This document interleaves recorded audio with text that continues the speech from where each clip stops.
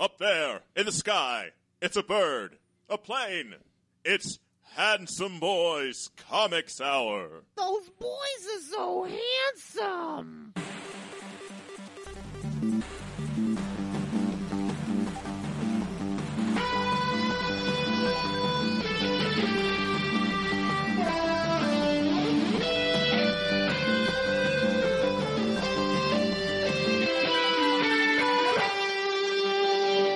One Rotting Robbie. One Eerie Eric. One fortnightly discussion of comics and nerd culture. I'm your host, Robbie Dorman, literature geek and writer. And I'm your other host, Eric Z. Goodnight, professional artist and illustration nerd. Look at me. I am annoying. I am annoying you now. I'm annoying you now. We are the Handsome Boys Comics Hour, home for news reviews, slightly antagonistic banter, and much, much more. Episode 299. It's spooky because it's Halloween week. It is Halloween. It is Halloween week. Or Halloweek. Halloweek, as you would say. As those of us that are pressed for time call it. Oh, God almighty. I think it's getting This worse. shit again? It's getting worse, Eric. I think it's really is. I keep pretending it's not there, and it doesn't fix the problem. No, I have multiple of these crisis events opening up in my office right now. Oh, yeah. Come to mention it, there are like a whole bunch of them. Yeah. In here. Hands are reaching through in some of them. And I don't. Yeah, I think I recognize some of the faces through the things. Yeah, I don't. There's a lot. It feels like our policy of ignoring it is not working. God. I certainly hope that in one episode something crazy is not going to happen with this crisis. One solitary episode. I hope not. Next episode? Maybe Goodness. that would be the next episode. You're right. Yeah, wow. Yeah. I certainly hope that in one episode that... Okay, I get it. Guys, okay. You Stop interrupting us. We're trying to have a podcast here about comic books. Oh, God. We're talking about Underwater Welder this week by Jeff Lee Meyer in Nerdbug Book Club. I had totally forgot that it took place in Halloween week, too. So I was not aware of that, so this is the accidental Halloween podcast. Yeah, it's a happy coincidence. Not necessarily, I mean... It's a spooky coincidence. It's a spooky coincidence about this terribly melancholy book. It's not really a Halloween book, really. I mean, it's spooky, though. I'll say it that. said the word Halloween a bunch, though. It does say the word Halloween, technically so you're right. If you read it while eating candy corn, it's absolutely a Halloween book. I'm on the record as being anti-candy corn, but... Candy corn gets a bad rap. I used to think it was disgusting. And then I tried it after many years. And I think, like, maybe they just manufactured it. It was, like, mostly wax or something. It just tastes like vanilla candy. Like, that's just all it is it's just, like, vanilla and sugar. It tastes good. I think I ate too much of it as a child, and now I hate it. You know, I was about to make a joke that's way too dark. Okay, good. So I will leave that to your imagination. We will just... Carry on bravely. Good idea. We can. We'll talk about that later, though. Underwater Welder. We have our first segment to get to start the show. I'm struggling with segues today. It is time for our first segment. It's time for Floppies Fortnightly. Floppies Fortnightly is the part of the show Eric and I talking about a selection of this past couple weeks' books. Tell you to buy or do not buy them. There's a mush mirror goes from 1 to 5 if we feel mushy about our feelings. Our first book of the week is the first of 2 Batman universe-centered Black Label books. The first one is Batman the Imposter, #1, or Book 1. I literally don't think there's a credits page in this comic book. I went through it multiple times, could not find it. They're on the cover, though. And I will use I'll say writer, Madsen Tomlin, artist, Andrea Sorrentino, colors, Jordi Belair. No idea who do the letters. Or anything else, because I literally can't find a credits page in this book. But this is a early years Batman story, as far as I can tell, centered around, I don't know, a Batman imposter, but also Leslie Tompkins, and also like a detective, and there's a lot of I don't know. I don't know. I don't know how I feel about this comic book. Honestly, is the long and short of it. Mm-hmm. Do you like this, Eric? I will answer your question the only way the way I know that you want all your questions answered. Okay. In the Simpsons quote. Oh no. There's hardly any meat in these gym mats. So that's our spin-off podcast. Is we review Batman comics with Simpsons quotes. Or we review everything with Simpsons quotes. Actually, I think that's actually a much there might be some meat in those gym mats. I believe so. Push that metaphor even further. Oh, it'll never break down. It's obviously perfect. This is fine. It's fine. And I think kind of by the end it gets over for me like a little bit. But I immediately upon putting it down, I forget about it. I want to forget about it while I'm reading it. Like, I don't know. I'm not. The only thing I like in it is Ratman. Yeah, that's the only thing I like. Really, I think like everything else, just kind of doesn't feel good to me. It just doesn't. But like Ratman, I'm like, yeah, this is this guy. Give me more. Give me more Ratman. Yeah, and I feel like he's gonna get bullied or killed by. He's absolutely gonna die by fake Batman. Ratman's gonna die. There's no way he makes it to the end of the story. I'm already broken up about it. If it's happened already, it's happened off the page. I don't remember seeing it confirmed. But no, don't bully Ratman. He is my special little boy. My precious son. There's literally like the Suicide Squad movie, the new one has his daughter in it, and he is dead. He's been killed, not by some fake Batman. I think this book I'm largely ambivalent on it, which just basically means I'm negative at a certain point because it doesn't really make me. You want to feel something. If it doesn't, it really is a good rule of thumb for anything. Like if people don't hate you or like you, you're nothing. No one cares. No one cares if you live or die, and that is how I feel about this silly book. It's fine. I don't need to see Bruce Wayne be threatened by his psychologist, his therapist, psychiatrist. I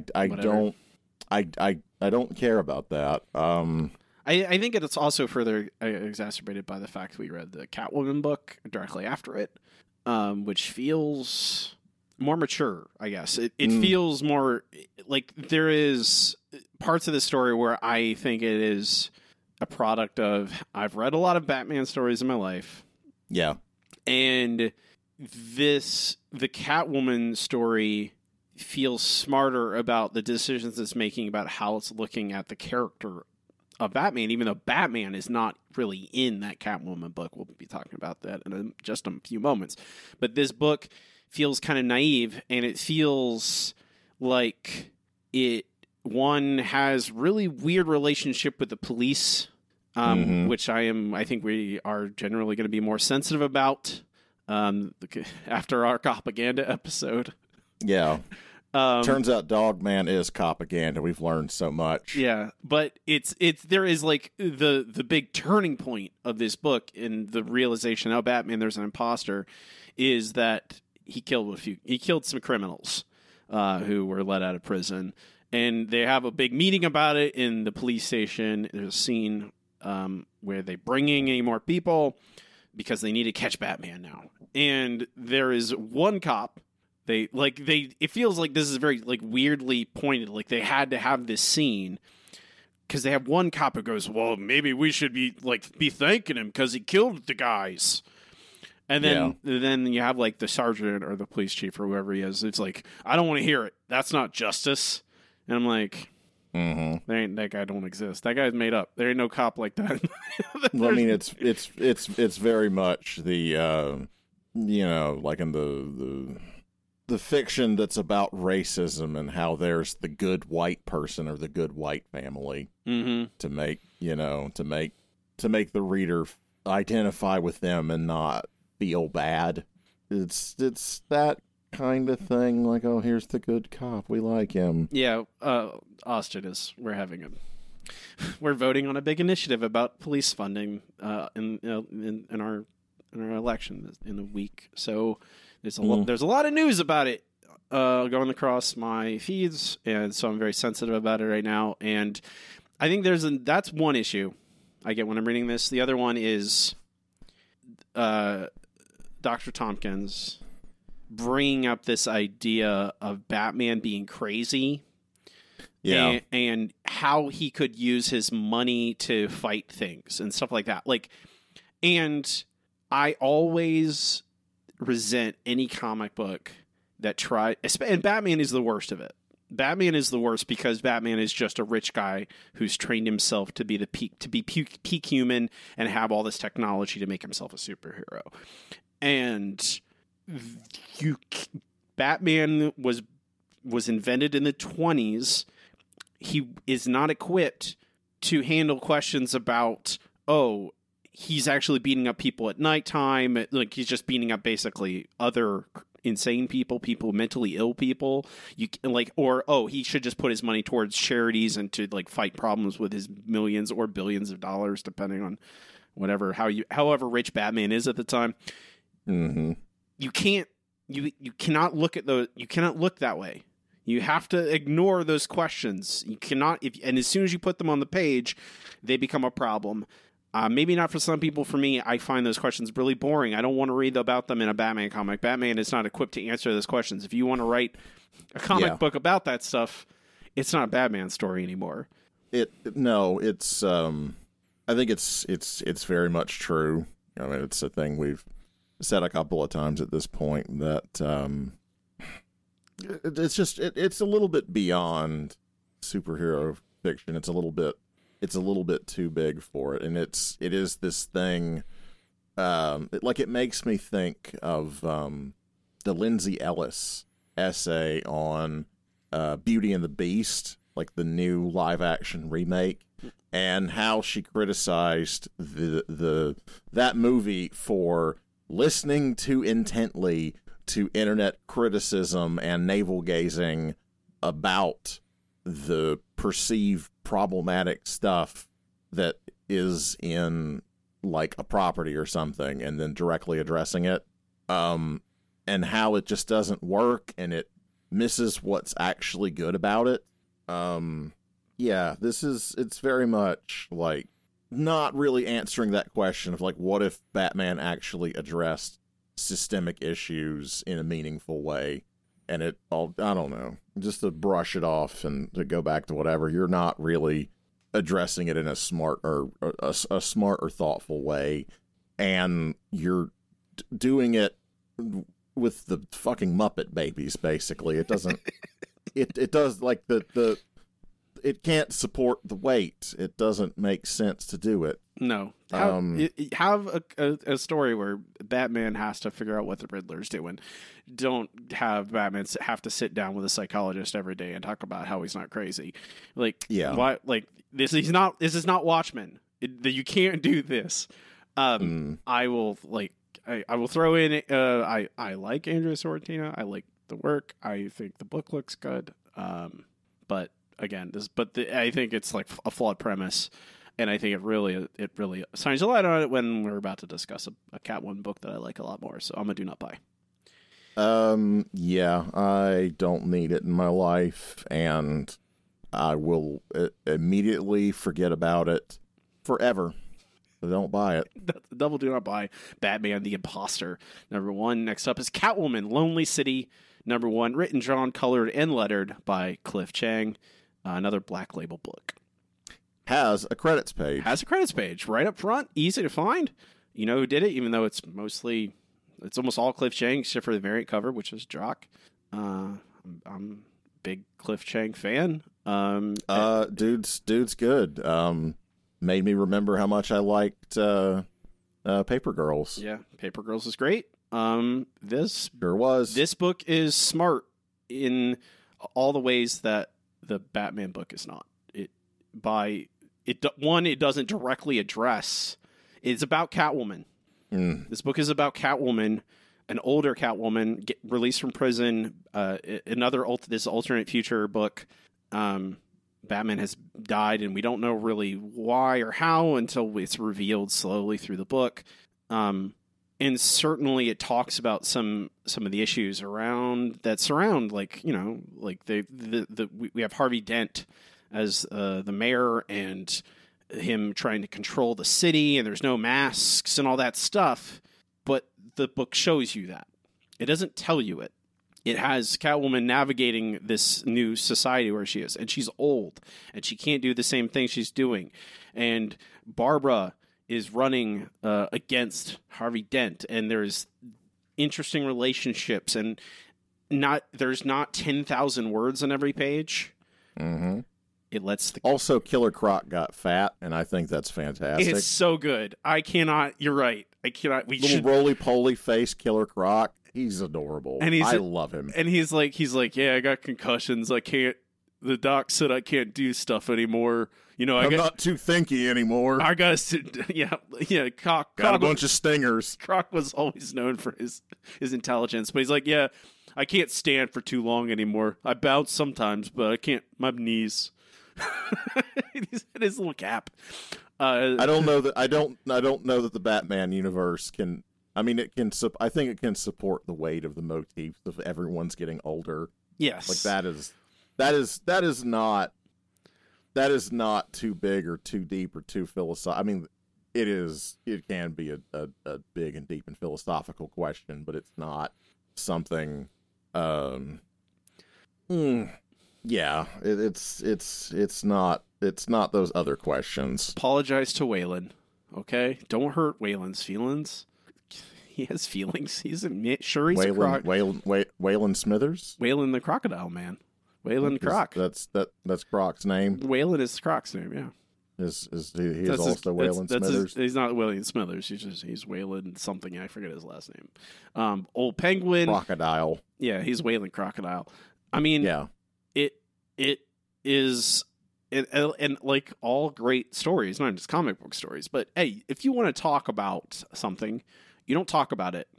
You have a character talk about it. You have characters explore problems created by status quos. And that is what this book does. No, you just have them say it.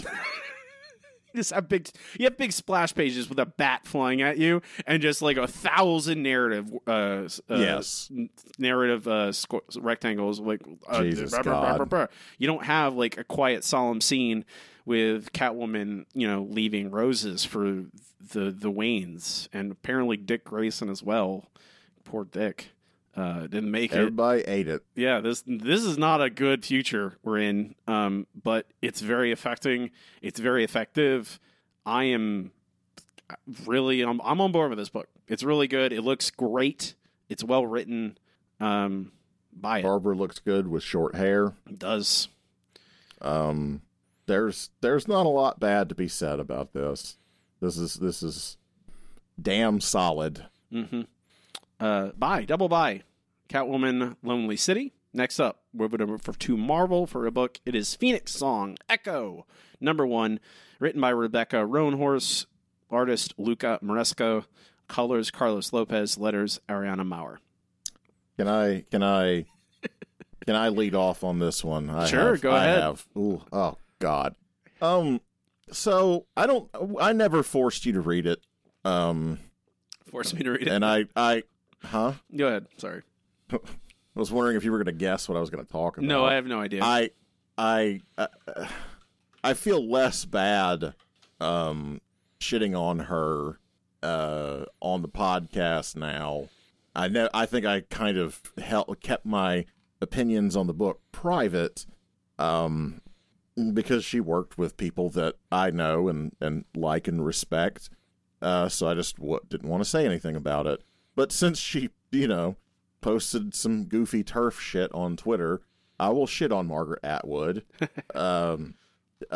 She wrote Angel Catbird, which is terrible, absolutely horrid, and it has a similar problem to this book, which is why I bring it up.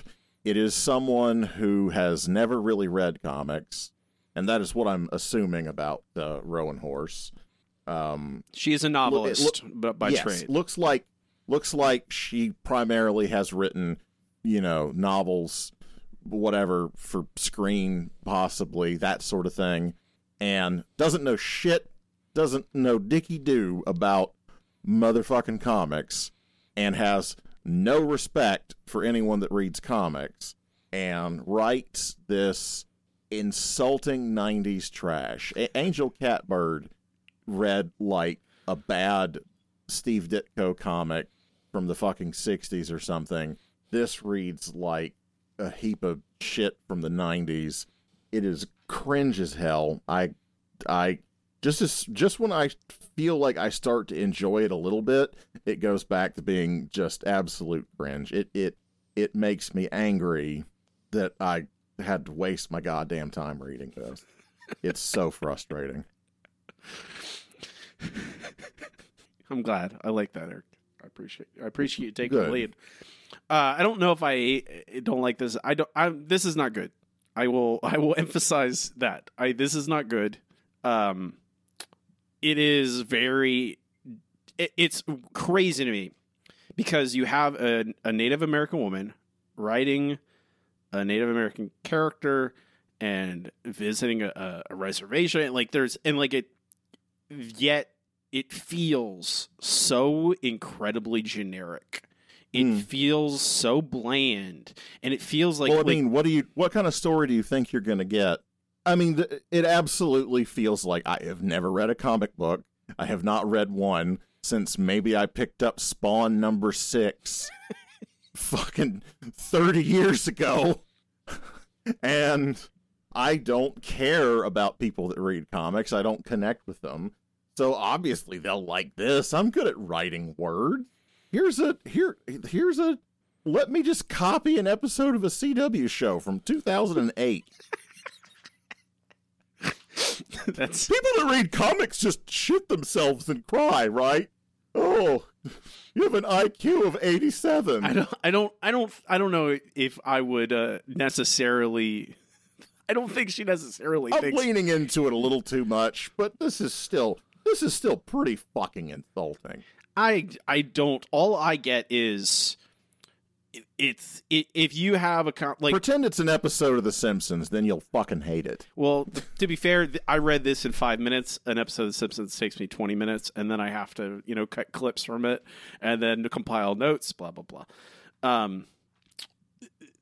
It doesn't like I used to think Echo was a really neat character back when Bendis put her in the New Avengers for the very first time. I thought that she was an interesting character then, and that says something. When I guess I was more pro Bendis back then. Nowadays, I'm much more anti Bendis. Now, please go on a 40-minute rant about how Bendis makes people talk. He does do. Bendis wrote. Bendis' dialogue is about 10,000 times better than any dialogue in this comic book. I'll say that about Bendis. When he's really trying, his dialogue is great. And he's written great comic books. And Bendis loves comic books. There's no argument about that, okay? Maybe he makes some boring work or empty comics from time to time, but he still loves them. The Phoenix Force, Echo, both these things are interesting to me individually. Yeah.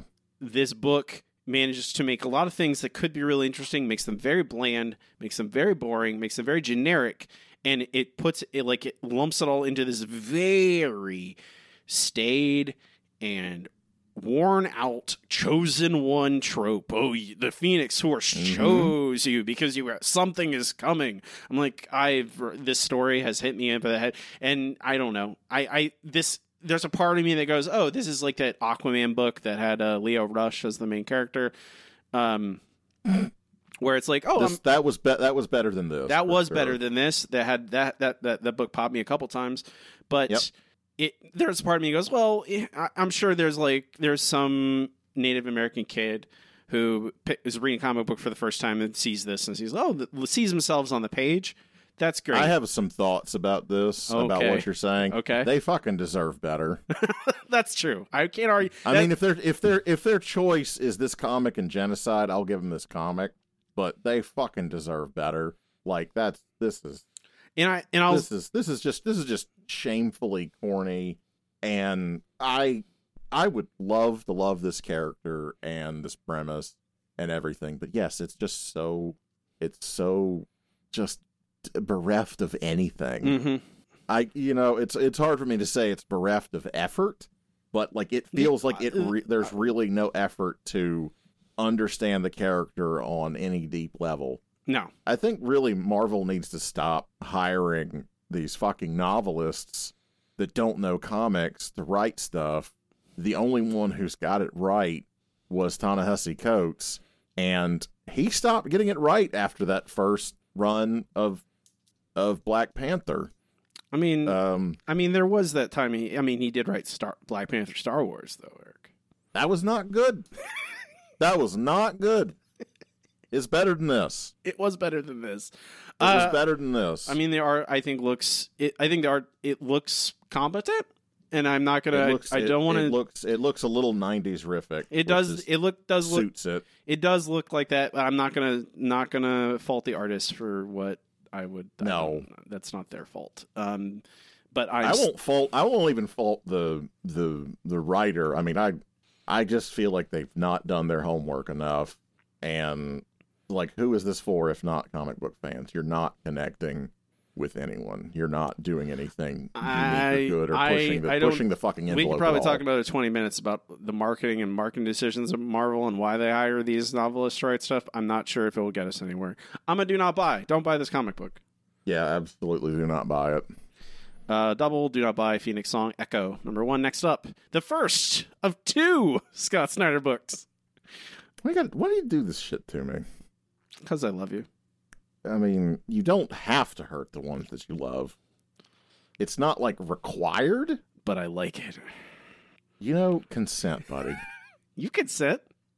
I mean, I feel obligated to keep doing the podcast, not to be abused by fucking Scott Snyder. Oh, come on.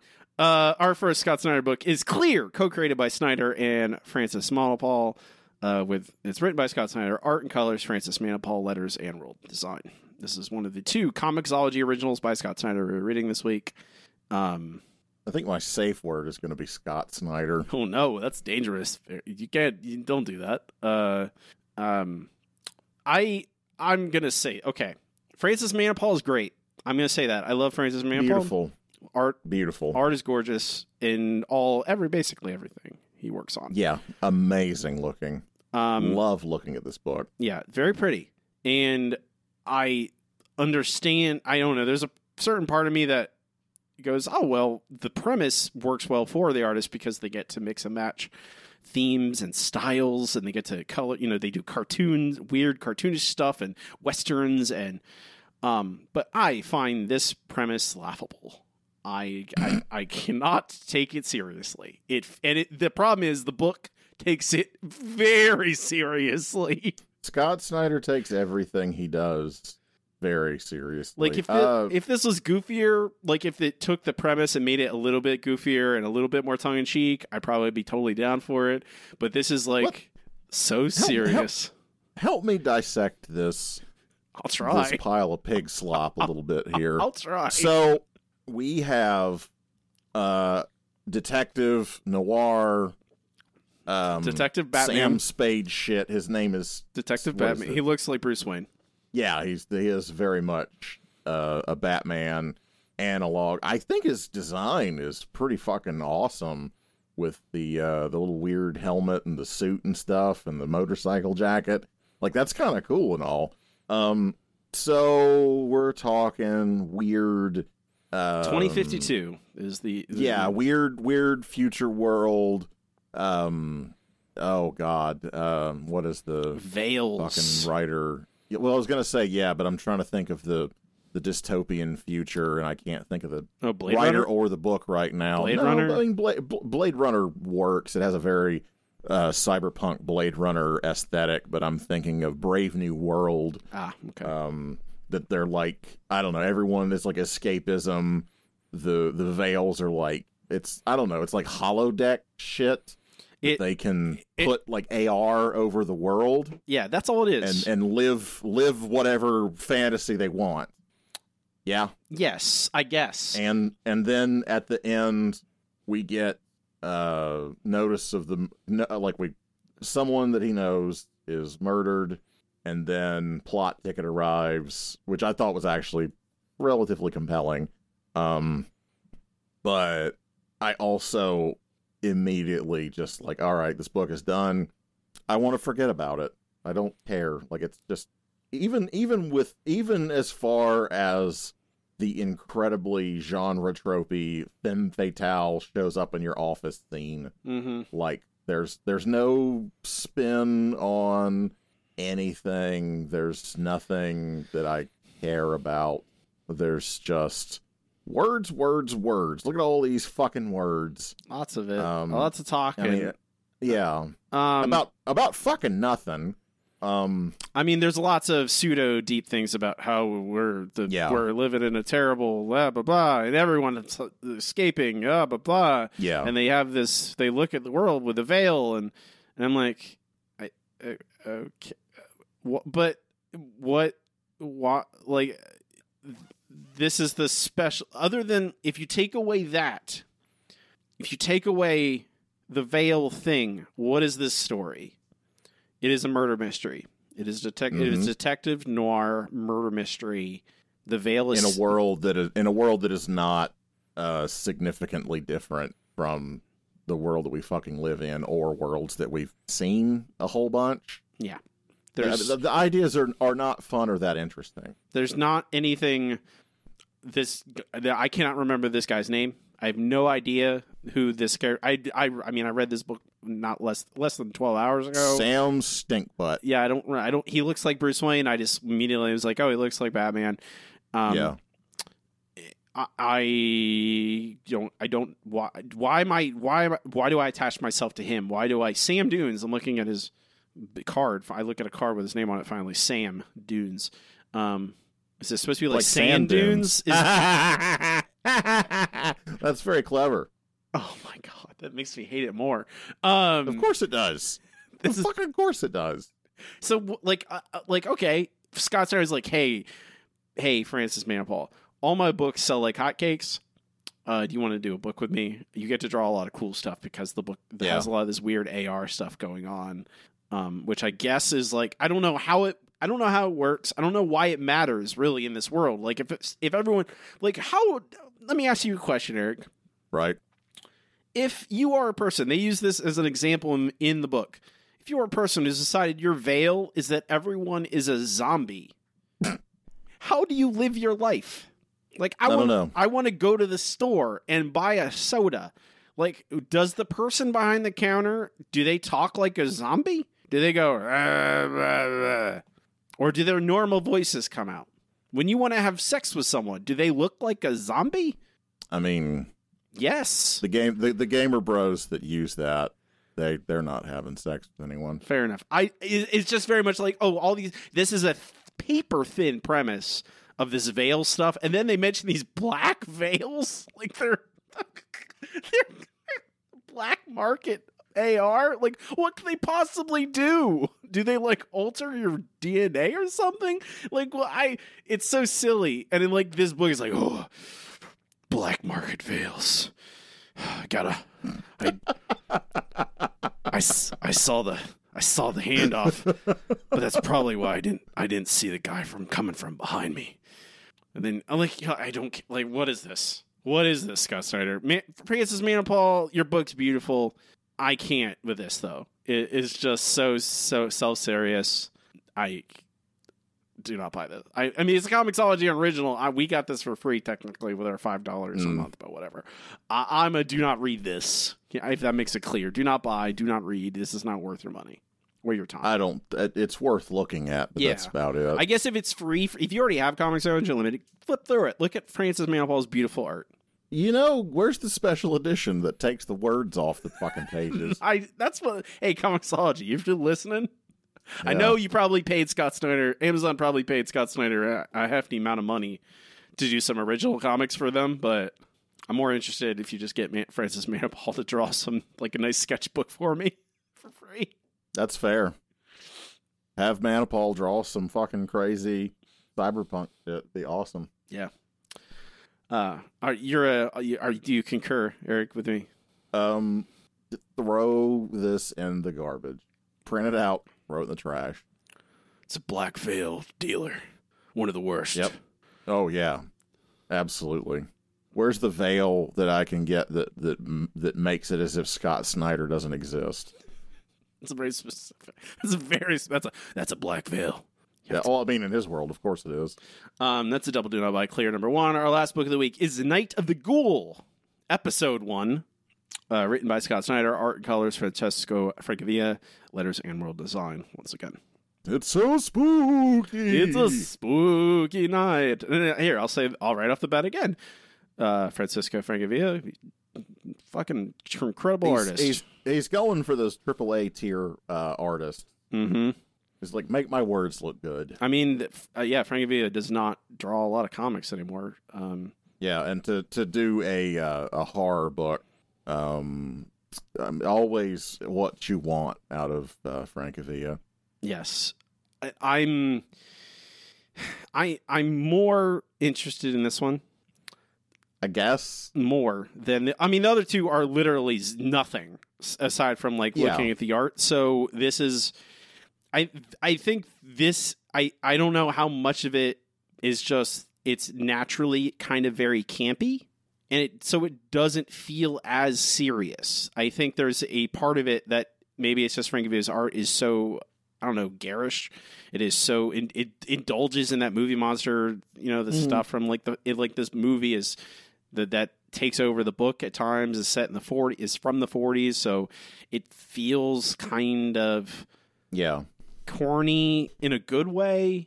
Well, it kind of does seem like he's interpreting it and kind of turning it into a fiction story that kind of is about those horror movie tropes and things, and it makes it tongue in cheek, and maybe it makes it smarter that way, Yes. It's very hammy because the fucking dying guy, he doesn't just look like a sick old man. He looks like he's melting. He looks like Meatwad from fucking Aqua Teens. It looks like he's got pieces of corn in his fucking skin. He looks disgusting. Oh yes, Skeet and the others in this place. I can't do a Meatwad voice anymore. That's a terrible Meatwad voice. I haven't. To be fair, I haven't watched Aqua Teen in years. You're already doing. You're doing. That's great, Eric. I can't help that I'm fucking amazing. You are okay? You are a comedy genius. I should say it's very much. It's established. Yeah, I think many people say that about me. I think this is one where this is one I will read the next issue of because it is free. Effectively. I can't disagree with your reasoning. Oh God! It's the next issue of this is effectively free because I'm a member of Comixology Unlimited. I will read the next one and see how it goes. There is less of this Scott Snyder of look how important this story is. This is just almost like it feels like a Tales from the Crypt. It feels EC Comics influence. A lot of that is Francavilla doing incredible work. That's fine. Also, Meatwad guy looks like the Crypt Keeper. Also, he's Crypt Keeper Meatwad. Crypt Keeper Meatwad. I love the idea of lost artifacts, of new media, lost artifacts of film and music, of the 20th century becoming haunted. I've written stories like this. I find them endlessly fascinating. I think this has more potential. I still have hesitancy because it has that like Scott Snyder need to be taken seriously. I don't think there's anything wrong with like that and like, you know, trumping your creation up as something important, but there's just something about the way that he does it that like I can't it's right there. It's so obvious, and it just makes my eyeballs hurt because I'm rolling them so hard. Yeah, I don't know. It's just like I feel like just let the genre fiction speak for itself. I am a cautious buy, maybe a mush of 1. I think that's where I stand. I agree with just about everything that you've laid out there, but I don't want to read more of this. I could not find enough in here to find it interesting. Like, I kind of do want to read a bunch of this guy's lines in the Meatwad voice. No, this film is about a girl. Nothing more. And now you're a part of it all, too. Well, there we go. You're kind of going a little bit Squidbillies. Sorry. I haven't heard Meatwad in many, many years. No, I haven't either. So if I'm straying too much, I'm going off of like fucking 14-year-old memories of what Meatwad sounds like. This is not a book for me. I think if something is going to be in the horror genre and really get my dollar, get my eyeballs, get my attention, it's got to have a little bit more meat on the bones than this. I am not pleased. I do not want more of this in my life. I am not pleased.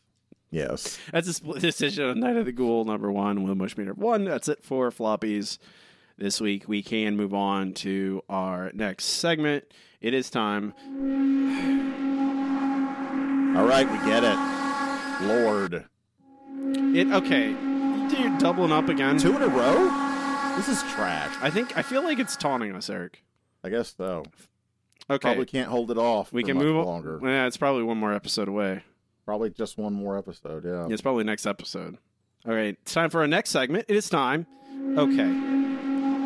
Oh my god. I'm never gonna. We got to segue. Come on, man. I know you're a crisis event. Everything. We got to get to the next segment, and I need a segue to do that.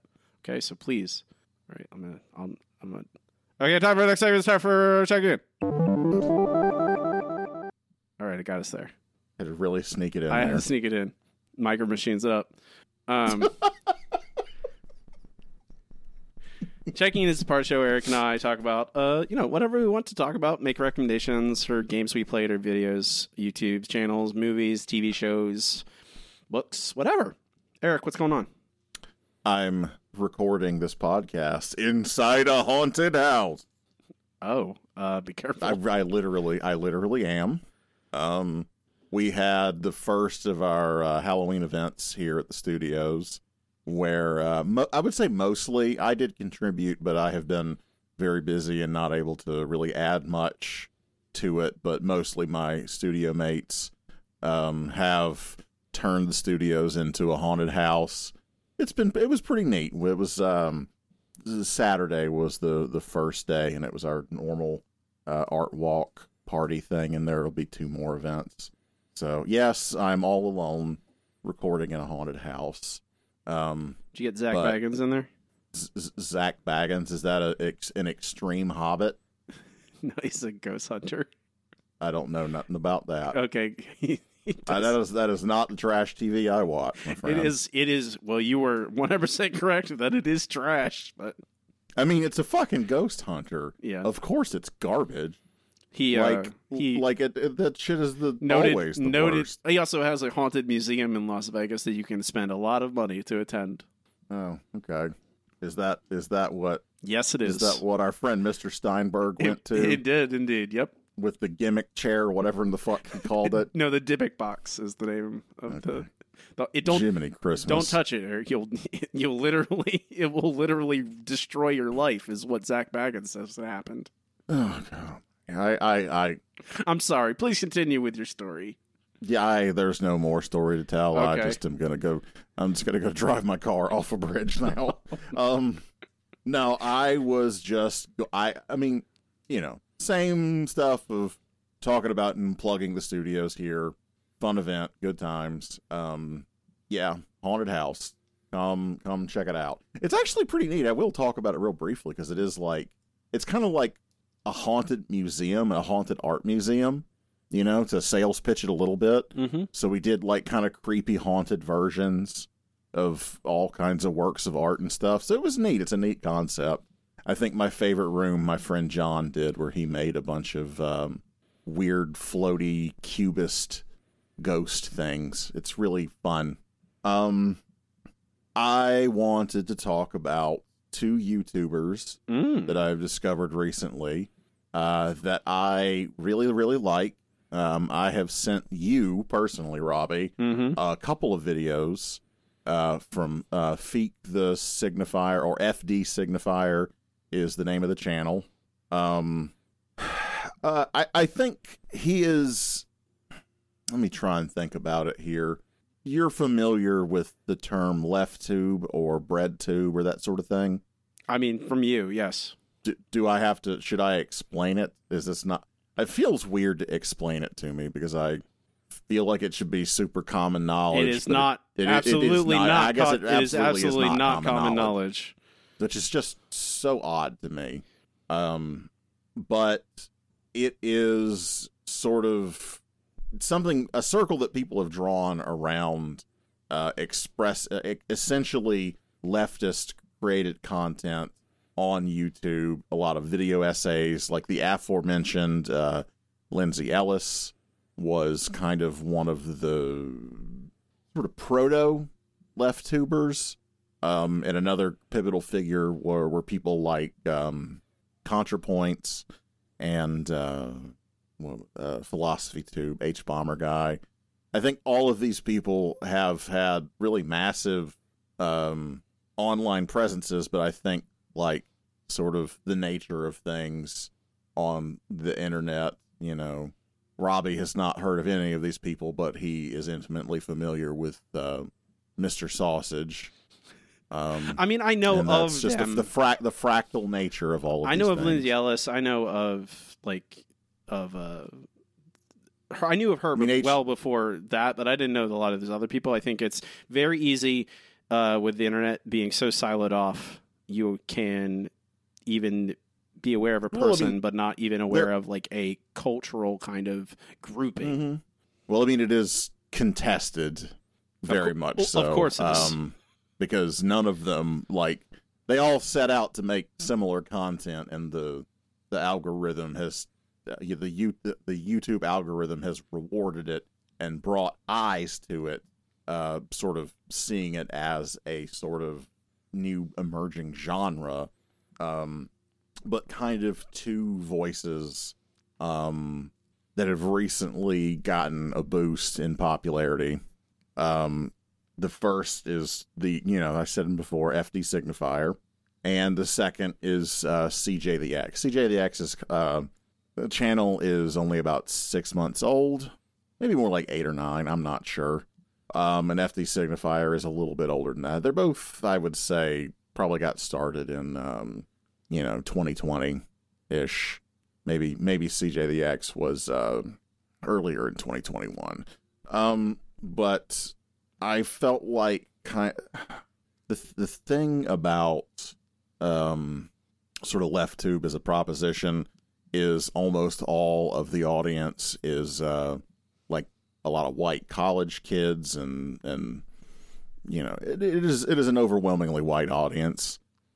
So the creators that they lift up tend to be white folks, and I found FD Signifier he is a black man. He talks about things from I would say a pretty significantly leftist point of view, and to get his thoughts on things and to get his criticism, it's been a voice that I've kind of been looking for There's a creator that I found months and months before who goes by T1J, or the One Janitor, and did not care for the things that he said. He, I don't know, came out in support of people like Sam Harris and stuff. So I had to not listen to his opinions. FD had more interesting and relevant things to say in terms of societal critique, and just as a very, very smart essayist in general.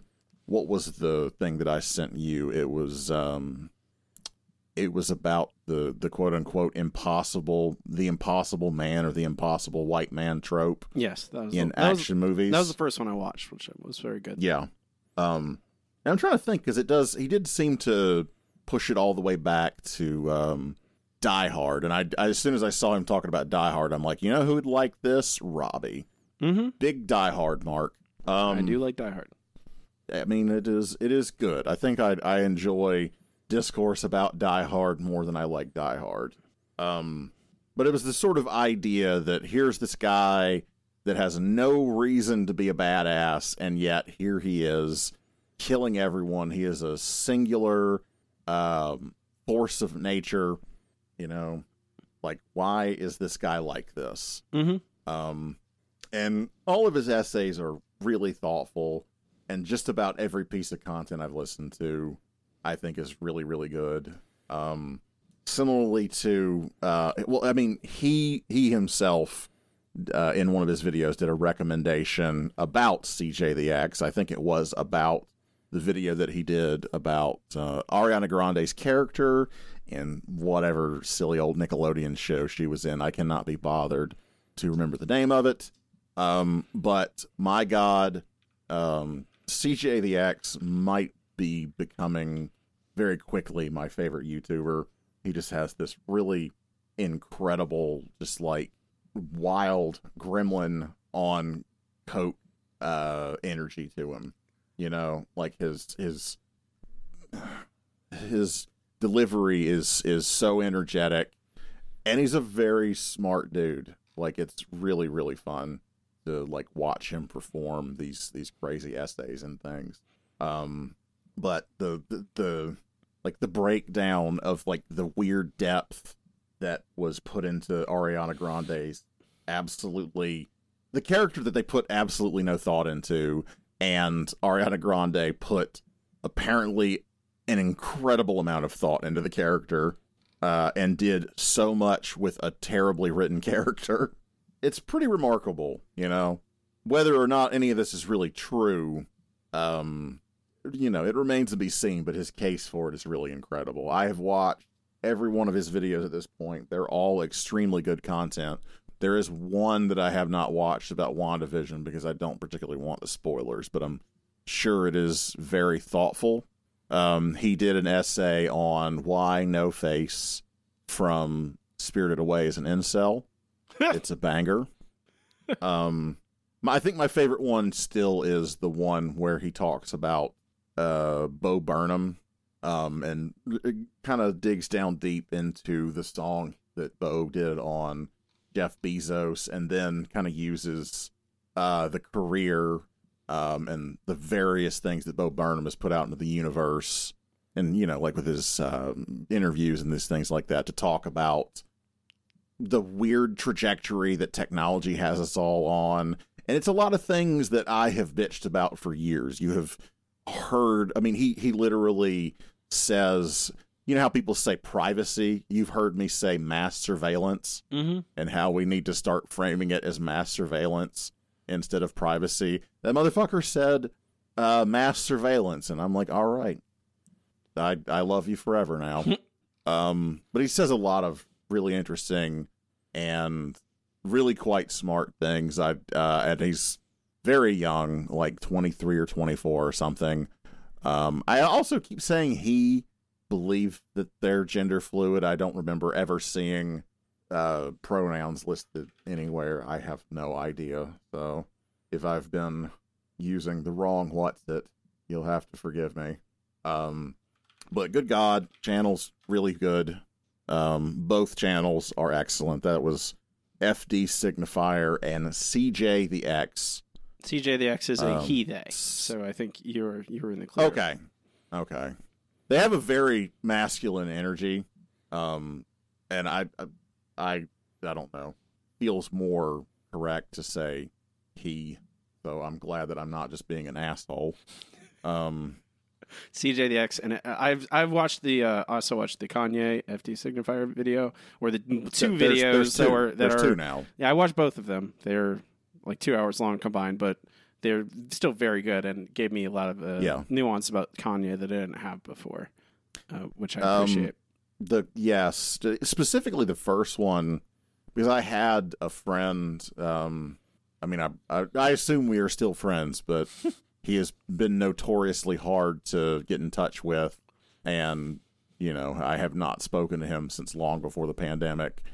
And he's, whatever. This is not me calling him out. He has his reasons for withdrawing, and I respect it. But he always talked about how much he missed old Kanye and that sort of thing, and his case for why Kanye was so important to black men like himself. But by that I mean not men who are also black, but whatever thing he is looking for, were also like him. How important Kanye was in his life and the lives of many others, and why he was so popular. And just the strange fucking journey that Kanye has been on. What a poor, bizarre man he is. And it's really fascinating what a amazing and flawed and massive talent Kanye is. Like, way more than I ever thought. Go ahead. I was going to say that I think that would not be... I would not be able to watch 2 hours of it unless FD was as so thoughtful and so... Yes. He is remarkably thoughtful about his essay writing. Also, I think that first video, the Impossible Man video, like that was the first video he was in front of the camera for. Apparently, that's what I get impression I get from that video where he's talking about like this is the first. He probably said as much. Yeah, and I'm like, he's like a natural. Seems really good at being in front of the camera. Yeah. So I can understand that it could be probably intimidating if you've never done that before, but he's really good at it. I think it's probably his writing is so good that it carries a lot of carries it a lot. If you have really good writing, you can, he has good delivery and all that stuff. So yes, he's just a very smart guy. I mean, they're both fucking brilliant. I appreciate and have loved nearly everything that I've seen from either one of them. FD Signifier is also a big wrestling fan, which I think it was the hook. The Kanye video also worked on me because it relies a lot on wrestling tropes. I mean, and it really does work, because the idea that hip hop of that era, which I think he was talking about, like maybe the aughts or something. I mean, that seems about right. Or maybe even earlier, like late 90s or something like that. I'm not even really sure. He started out talking about like NWA and stuff.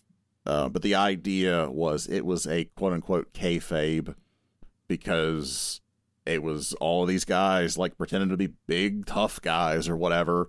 And here's Kanye, like, I'm a sensitive little weird artist guy, and here's this weird stuff that I'm making. And it's a different kind of way of performing masculinity. But the metaphor he uses of it being kayfabe and the wrestling metaphor throughout it, like, it works really well.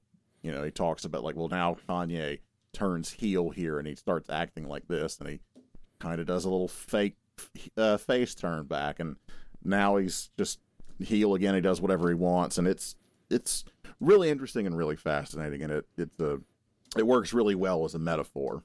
Hey, Eric. What's up? What's up, buddy? I played a video game. You're gonna have to say it louder for the people in the back. I played a video game. Okay. It's a spooky game. I knew you were gonna say that. I know, it's a spooky game. It's perfect for Halloween. Is it spooky? It's spooky. Even that I keep doing is it's a left tube reference. I'm sorry. Over my head. Whoosh. I mean, it's fine. The game is called... Someone said spooky in that weird voice one time. Yeah. I liked the way that it sounded. The game I played is called Inscryption. Inscryption spelled with a Y. INSCRYPTION. It is made by the same person who made Pony Island, which I checked in with years ago. Pony Island is the name of a different game that is barely... it's like a puzzle game in that it is... But Pony Island is... and they belong to sort of a similar genre that this guy basically invented, which I call... I absolutely don't remember you ever checking in with this. This is so weird to me. I absolutely checked in with Pony Island, but Inscryption is... I believe you. But it's made by the same guy. Inscryption feels like the natural evolution of Pony Island. Inscryption is, like Pony Island, is a haunted video game. It is a possessed video game. It's an evil game. You are trapped. You are playing an evil game, and there is, and then like there's elements of it in like games like Undertale or games like meta video games. Yeah, there's like meta elements where you're playing with. What was the buddy game? Buddy Simulator, also sort of like that. Inscryption is better than all those games. Probably not Undertale, but better than Pony Island, better than Buddy Simulator. I'm gonna say don't. I mean, Undertale fans will come for you. I understand. That's why I'm not making a stand tall and be like, Undertale and BTS is garbage. You're fucking canceled. I'll say that I like Inscryption better than Undertale, but that doesn't mean I don't know. Better doesn't mean anything. I like it more because it appeals to my horror sensibilities more than Undertale does. Undertale is actually at its core a very sweet and heartfelt kind of game. Inscryption is a scary game, where Inscryption is really, really crazy. It's hard for me to describe because there's twists and turns, and I do not want to spoil them because there are multiple times in this game where I'm playing it, and I thought I had beaten the game, and then the game just revealed a new thing. I'm like, what? Oh, there's still 10 more hours in this game? And then you're like, wait. And then it changes shape. It just changes shape multiple times. And you're like, whoa, what? Like, there's multiple moments where I'm like, wait a minute, what? I thought it challenges my assumptions about what the game was. I would give you what it starts with because I think that's an easy pitch. You start with a menu of a game, like a game that would come on a floppy disk, like a Quake, basically, maybe like a mid-90s era game, and you pop it in. You have a menu. There is no option for new game. There's only an option for continue. So, okay, I continue. And then you start off, you're in a cabin. And so there's the setting of the cabin, and you are a prisoner of a guy who is in this cabin, and he wants to play a card game with you. So that is one aspect of the game. It's a card game. It's a game of, it's a deck builder, effectively. You're building a deck, and you're challenging this guy with this card game. But also, you can at any point back away from the table you're playing this card game on, and there are things in this cabin that you can interact with. It's an escape the room game as well, like the Room series, Room 1, 2, 3, 4, and the VR game as well, where you're like, there's like little puzzles around the room, and as you play the game, you learn information about them, and you can unlock them. And some of them let you play the card game better. Some give you like clues about the world and what's happening in this game. So it's a deck builder. It's an escape the room game. It's also kind of like a roguelite, I guess, because you can die. Your character can die, and when your character dies, the guy in the cabin makes you into a card, and then that card is in the game in your next playthrough, and the card is the last dead character. The guy kills you in some horrible way. There's a lot of other like gruesome stuff. Like you can, to help you win games, you can pull your own teeth out Jesus Christ. and stuff like that. Like, and it's like life or death. So yeah, I will pull out my own tooth if it will help me not die. But I cannot emphasize that. And like, this is all really fascinating. It's really gripping. It's so stylized. And the visuals are so real. It feels like a real lived-in place, this weird little cabin. But then there is another part of this game where you are a person playing the game, and you talk occasionally. Like something will happen in the game, and you'll have the narrator, effectively you, say, "What the fuck?" Like you'll get killed in what feels like an unfair way. You'll be like, and the guy playing the game, you will go, "What the fuck?" Things like that, and then you back out occasionally from the game because the computer you're playing the game on will run out of memory or something, and then it reboots, and you get menus of basically a memory card which has live action video on it. Live action video of a YouTuber, effectively a guy a card game YouTuber, the Lucky Carter. And if you look up the Lucky Carter on YouTube, he has a channel. They really made the channel, and his videos are on there. And it starts off very much like, you know, that stereotypical guy in front of a green screen. Hey, Lucky Carter here. I got 8 packs of this card game. I'm going to open them up today and see what rares we get. And then he slowly he finds cards of this old card game of the game you're playing, the video game you're playing. And you see videos of him finding the game you're playing. And that's the first level. I'm not going to spoil any more of this because it keeps going. And I recommend it. I've beaten it. It is worth your time. It is a great card game. There's layers to the card game that the card game itself stays. It's basically a through line in its entire game. The card game is always present. There's twists and turns with the card game and how it works, but it's always there. So that part is always present. But the game itself and everything surrounding it, the shell of it, changes drastically at times. It stays. It is. Throughout the game, though, it is like, this is a horror game. Something is wrong. You kind of feel that tension the entire time. You're like, something's wrong with this. What's going on? There's always that mystery of like, wait a minute, what's happening? There's always weird, unsettling stuff around it. This creator, like Pony Island was really interesting, but it wasn't much of a game. Like the gameplay of Pony Island wasn't that much fun, and I kind of quit halfway through because I kind of got bored. This is just gripping. I could not stop playing. Inscription. The other thing I want to check in is also spooky, Eric. It's also a horror-related thing. It's my next book. What Dwells Beneath the Waves.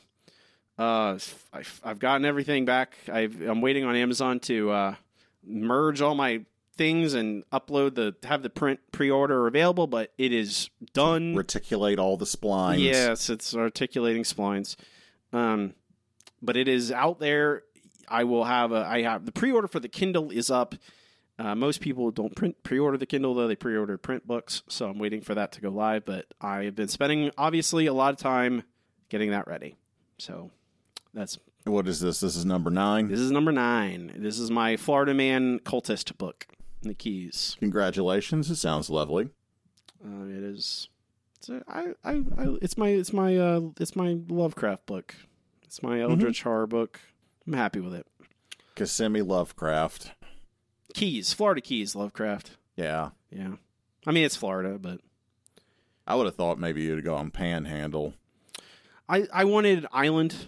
I wanted islands. That isolation, I think, is... I like isolation in my books. It adds tension. Yeah, that sounds like you, I guess. It does sound like me. I do like... I have a type. I have a type. Hey, Eric, you ready to talk about some sad stuff? I mean, I could go for a good cry. Okay. Gotta let this crisis event pass. They're coming really fast. This is not. I know. Let's give baby what he wants. All right. Hey, okay. Now there are literally 6 crisis events happening in my office right now. Six little windows, and I don't. That's a lot. It's a lot of them.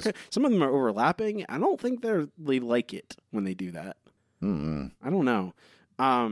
Yeah, we hopefully can move on. Crisis events.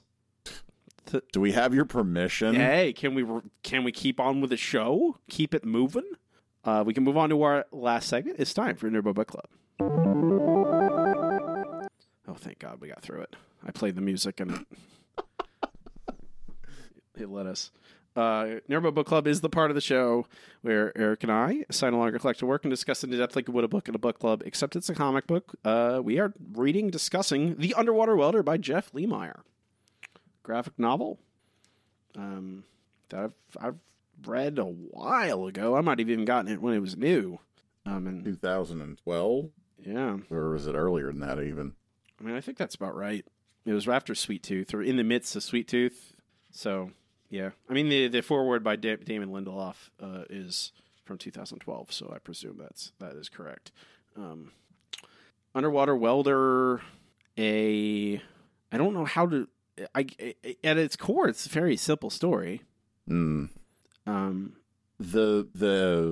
prologue, or the introduction, not the prologue, describes it as a Twilight Zone episode, which I think encapsulates it pretty well, but also kind of doesn't do it enough good service. Because it does, in a lot of ways, it feels like a little Twilight Zone episode, little something small story, but it touches on a lot of really big and beautiful things. It is, I think, at its heart, like a very thoughtful and heartfelt story, and something that I don't know, I get emotional reading it, and it's a lot of those buttons that, it'll do it for a lot of people. It's dad stuff and dead parents and dealing with a complicated childhood and complicated adults. Grief. And yeah, and trying to sort your own shit out. And our lead Jack is a little bit of a mess in his own self, He's struggling, I think, adapting to the idea of being a dad, and is doing a thing that a lot of dudes do, using kind of work to run away from those responsibilities. And all the while, it's almost like framing this story of how his father died. His father was in the middle of getting separated from his mother, and his dad dies on Halloween in a diving accident. He was a treasure diver, and then he grew up and became an underwater welder. Yeah. Hence the clever name. Yeah. I mean, I think that a direct and evocative title is oftentimes the best decision. And I think The Underwater Welder is a pretty succinct descriptor. In my mind, hearing about it, like, I always assumed that there were, like, it was different. Like, it wasn't literally about a guy being an underwater welder. I don't know what I thought it was. I thought it was something metaphorical, I like that it is this simpler thing. It's something simple that the feelings that we have in it, the things that we bring to it, and the things we take away from it, like, that's where the depth is. It's not like it's the opposite of the stuff that Scott Snyder's been trying to do in all these books we keep getting grumpy at. It's very much like simple story. A couple of events happen. We get in, we get out, and you can reread it and experience all these things. Like, it is art in that it makes you feel stuff, and it's not just a bunch of fucking words on a page trying to trump itself up and make you think that it's more than it is. I think it's impressive. It's confident to do something like that and just release it. Like, I don't even know that Lee Meyer ever expected it to be maybe kind of one of those talked about books as much as it is. It feels, I don't know, it feels personal. I mean, it feels, but I think when you touch on subjects like this about parenthood and about grief, it doesn't really matter how personal it is, because those things are universal. Everyone has lost someone. Everyone has a mom or dad, and it doesn't really matter how good of a person your mom and dad were, you still are going to have complicated feelings about them. No matter how much you love them, even if they were great parents, there are still things they're going to leave you that you are going to have to think about and dissect and figure out if they're good or bad, and or if they're neither. You know, like that the confusing and disappointing things that your parents do, and the part of growing up and realizing that they were they're not superheroes, they are just people and trying their best, and maybe their best wasn't very good, or even that sometimes they failed, and you're still here. You know, what do you do now? You can't just stop existing because your parents failed you. And I don't know, this feels, I like the Lindelof in that intro compares it to Twilight Zone.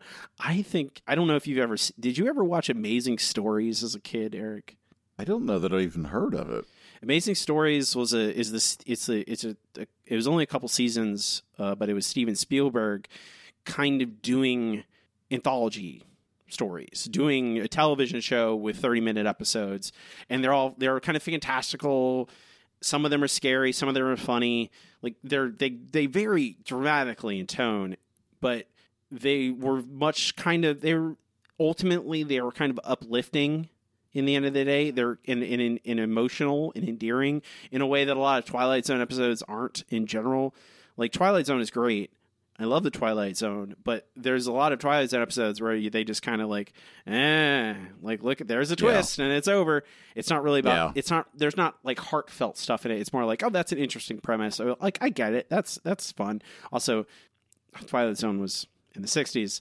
Amazing Stories was in the mid 80s. So there's obviously better effects. It's more evolved storytelling in certain ways. But Amazing Stories, this feels more like one of those. It feels like an amazing story. And that's good. Amazing Stories was very good. I encourage everyone to check them out. There's a couple of them that still live in my head. I watched them as kids, and there's one with the World War II fighter pilots that I still think about. And they're cartoonists, actually, Eric.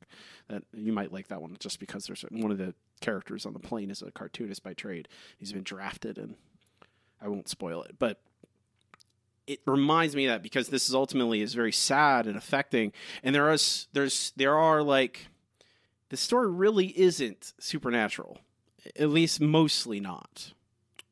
There are moments here and there that it's magical realism, I think, honestly. That's what it feels like to me. It doesn't feel supernatural. It feels like magical realism, where it's not like there aren't like a lot of scenes where the Jack, where he goes, oh, what is this real or not? You know, where he's traveling through time effectively, where he's trying to find this watch. And there's like these moments where he's like, we know that he's blacking out and he's seeing these things. And he's having these moments of transcendence and breakthrough with his emotions and his feelings about his father. Is that really happening? Or is it just his head going through this stuff? We don't know. The book doesn't say it for sure, either way. And that's why I think I lean towards just magical realism. It's not really, it doesn't really care. The book doesn't care. It doesn't, because it doesn't matter. It's definitely open-ended enough that you can interpret it either way. Yes.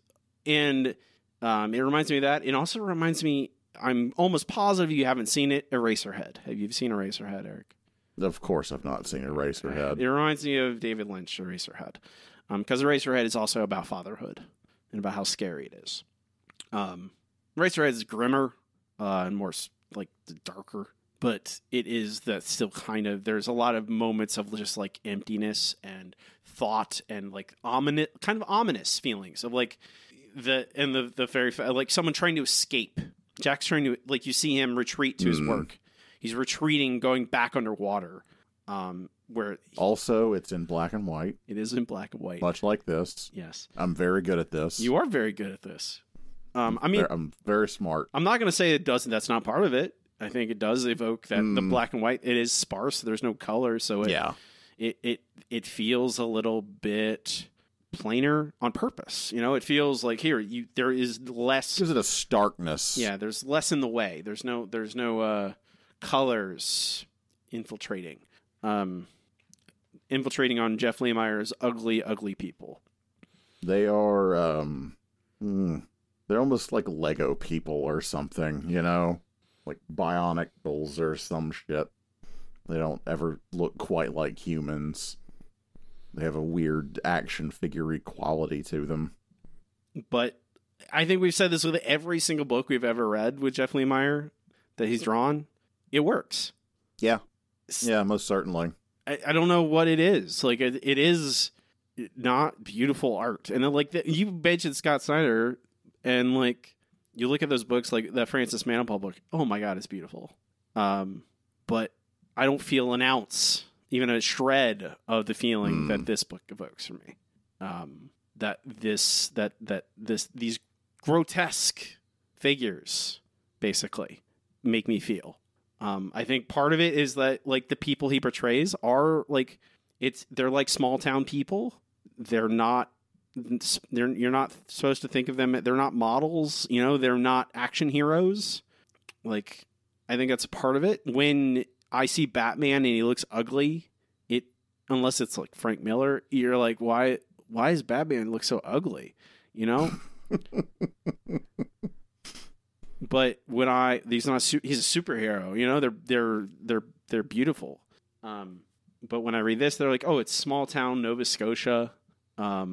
His dad's like a drunk.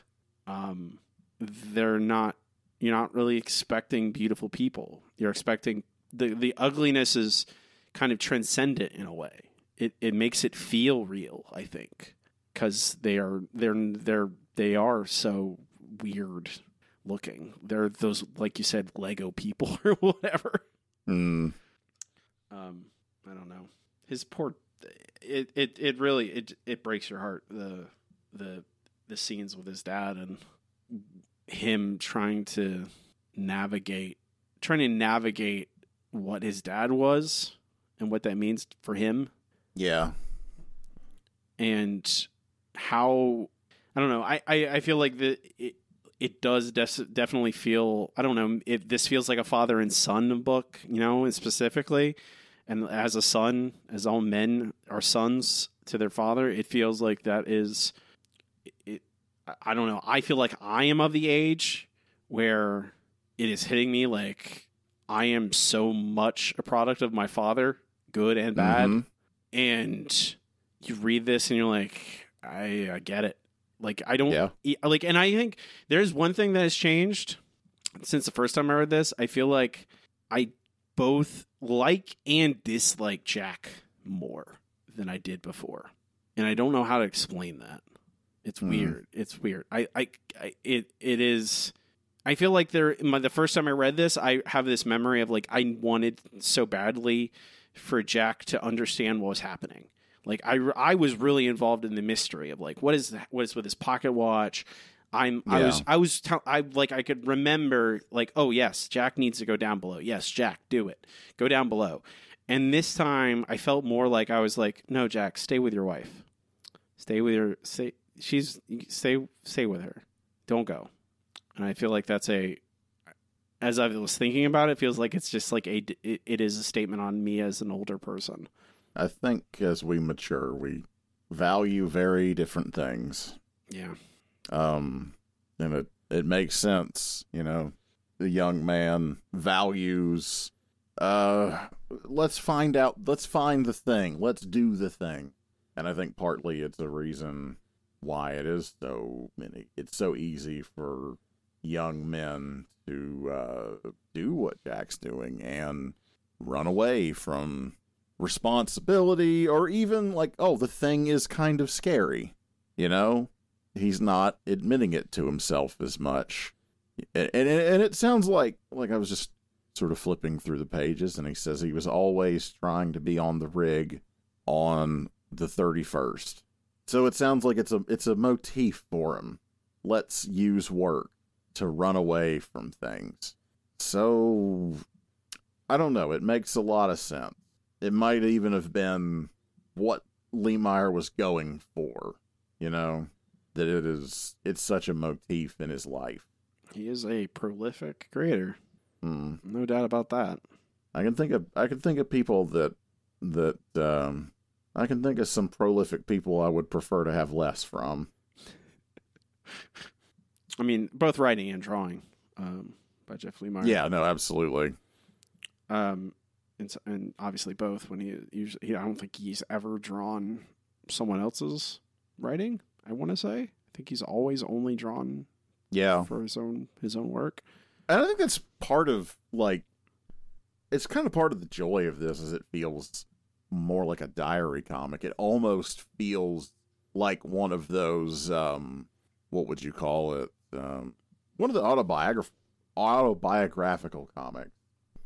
Like, you could tell me that this was drawn by the person who's the main character, you know, and it'd have to be like a lot of self-insert of some kind of feelings in here.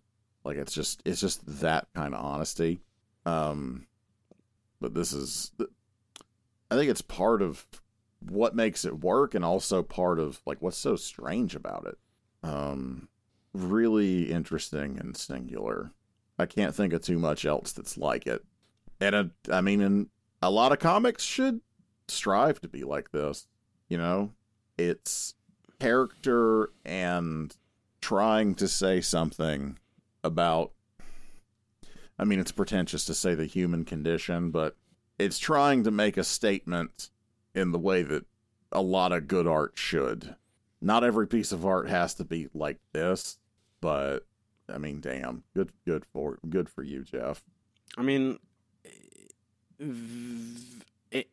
something that's so simple and but in a lot of different ways. It's simple in its construction. It's relatively simple in its storytelling. It manages to speak to universal feelings, you know. And I think the best art is that. The best art is something that can speak to anyone and make them understand and make them feel. Because this book is very deeply melancholy, but ultimately optimistic, ultimately positive. Because Jack he goes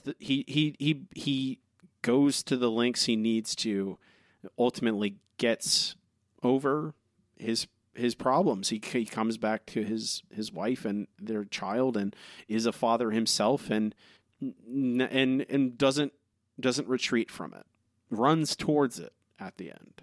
And that's why I called it, like, that's why I referenced Amazing Stories, because Amazing Stories usually ended with like a very positive, uplifting feeling at the end, versus Twilight Zone, which are usually, you know, it could be anywhere. It could be happy. It could be more than likely very depressing.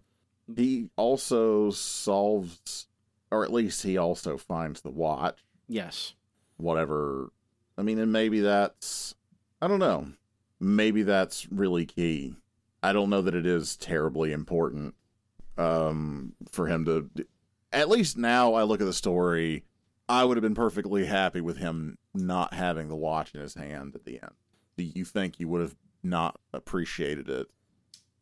I think I don't think I would necessarily. I think I respect that decision, because it feels like that is the thing I think there's a thin line here where there's a few things that separate this from being a strict autobiographical comic.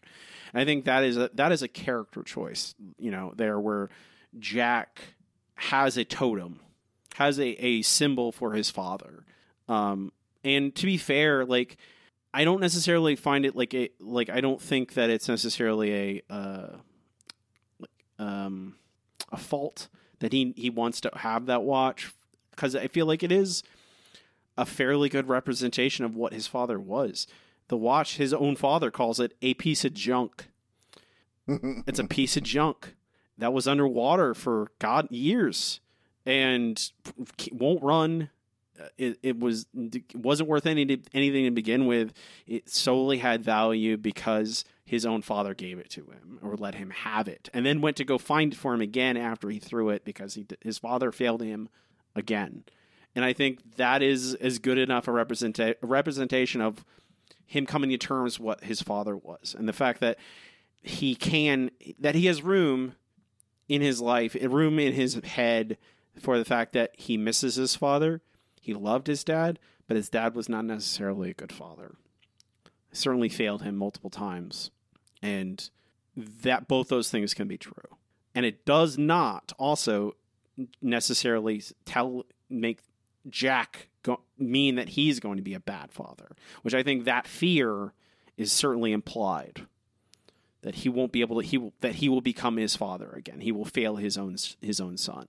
Which his wife is repeatedly like, I know it's going to be a boy, and that is also clear intent by Lee Meyer, like, oh, he's setting up Jack to have a son that he will also fail like his father failed him.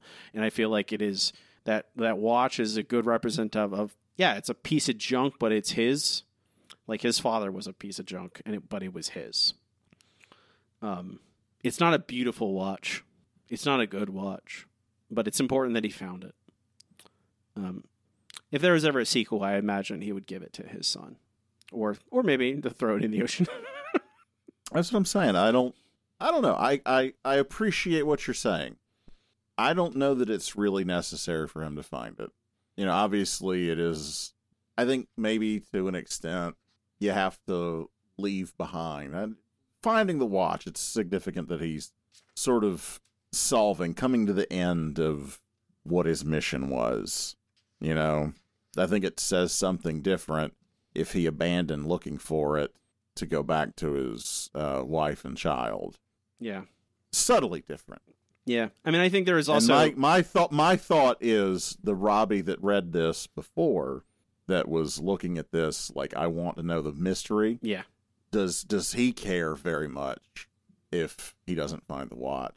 Is he upset if it's not there at the end? If he doesn't actually find the MacGuffin? I think the old Robbie would have thought that he probably would have been satisfied well enough because there is closure still, but that MacGuffin is important. Honestly, there's a part of me that even, I don't know necessarily this is even textual, but there's a part of me that wonders if that watch is even there. Yeah. Like, maybe that's the watch. Like, there's a lot of things that happen only in Jack's head. And I think, I wonder if, and that is absolutely there's zero text. But if you think about it, like, what are the chances of him finding after a decade or something, decades of that watch being in the ocean waters move so much, like, him, that one, like, what are the odds of him finding it in that one spot? Kind of very infinitesimal.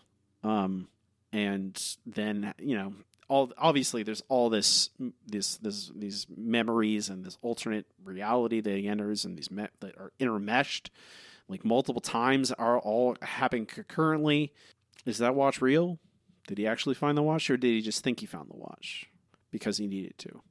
That's the beauty of this. Speaks to Lee Meyer as a storyteller, as a writer, and that there is the room for interpretation. That's here. I like you wanted to say, speaks about humanity, Eric. Here, that is why I would define this as literature. Yeah, in that there is interpretation. There is that we can have this discussion about. It's not just a silly piece of genre fiction. No. As much as I like silly pieces of genre fiction. Yes, and there's certainly genre fiction. And think that they can be amazing art, even. Yes. There's genre fiction that is also literature, but this is one of those times where I don't think it's pretentious to call it literature. Because that that there's value in the discussion and the fact that there is no necessarily right answer. That Speaking of genre fiction, this is just a weird tidbit. Did you know Agatha Christie has sold more books worldwide than anyone? Yep, I do know that. That is such a strange, like, it didn't seem correct to me. Anyway, genre fiction, baby. She knew Agatha Christie knew what she was doing. She inherited that legacy of like Charles Dickens, basically. Be like the most popular writer on earth for a long time, and then that went to like Stephen King. Now it's probably like James Patterson or something. This book's beautiful. Yeah. Highly recommend it. Really good. It's touching. It's affecting. It is heartbreaking and heartwarming in turn. Hey, Jeff Lemire's pretty good at this, Eric. Yeah. He's pretty good at this whole comic book thing. He knows what he's doing. He's a real good guy. I'm ready for that new book he's doing to be finished. I'll take whatever I can get from him, frankly. Yeah, I think it'll be quite a while. Frankensteinly. I mean, it is Halloween. It is Halloween. Anything else you want to add, Eric? Am I keeping you up? No. I just don't. I don't have anything more to say other than to repeat myself. Yeah, I don't have anything to say. Dad stuff, man. Mm-hmm. It'll fuck you up. Heavy dad stuff. Mm-hmm. This, like, what was it, God Country? It's another heavy dad stuff book. Dad stuff books always work on us boys. Mm-hmm. But yeah. That was The Underwater Welder by Jeff Lemire. Next time on Nerd Book Club. Okay. We need to call an exterminator or something. Well, I think it knew. I think it knows what we're doing. Okay. I think it knows that now for episode 300. Okay. I think it understands, or at least it wants to. Maybe it wants to be sure that we are following through. I guess it's been checking on us. The crisis events are like. I think it's just it reminding. It knows it's coming. For big episode 300, we are reading Crisis on Infinite Earths, the DC crossover event from 1985 and 1986, which I have never read. I have never read it either. We're not quite sure when this episode is going to be yet. It will be a special one. I can be clear on that. It will be special. We can maybe expect some crossover crisis events of our own. I don't know if you guys have picked up on that.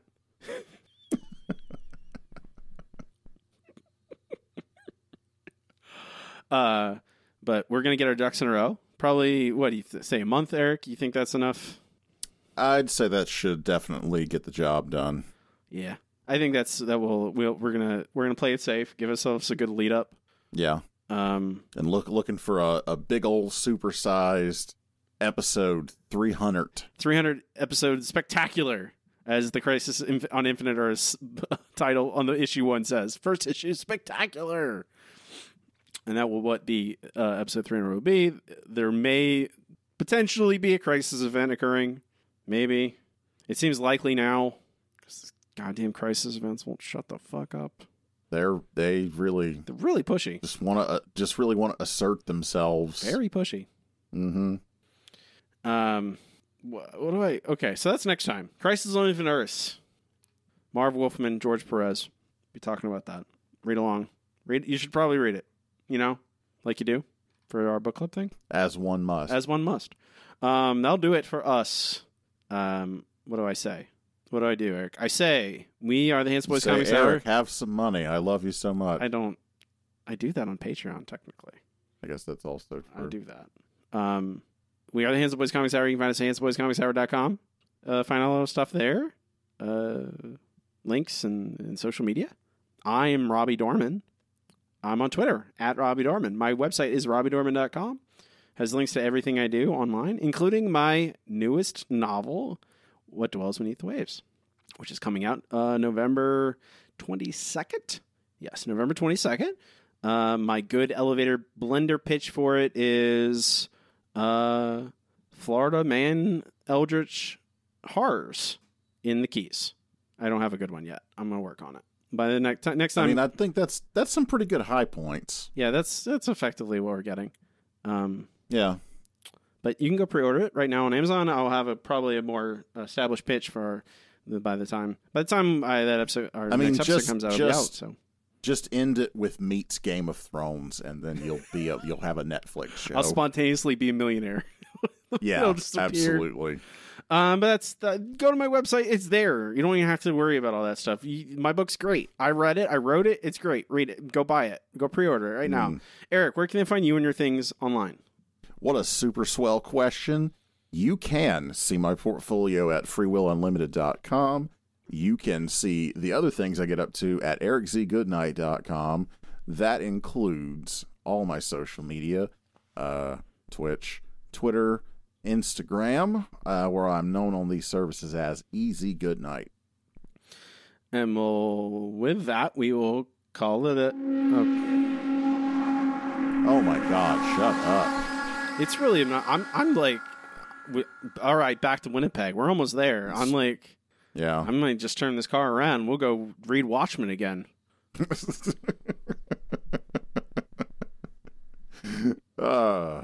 I guess stay tuned. No. For episode 300. Yeah, stay tuned. That's unless Robbie turns this podcast around. We're going to go backwards, okay? We're going to start working our way back to episode 1. We're going to redo everything again. Be fair, we would probably do all of them way better now. We probably would. Especially if we started at 1 again. that episode of us reading Scott Pilgrim was pretty bad. I don't listen to my old podcasts, Eric, because I don't live in the past, is what I tell myself. That's right. I only listen to my podcast from the future. I do. They're great. Yeah, I know. What was I saying? Oh, I was trying to outro before that. I was so rudely interrupted by the Crisis event. I say, that'll do it for us today. Have a good one.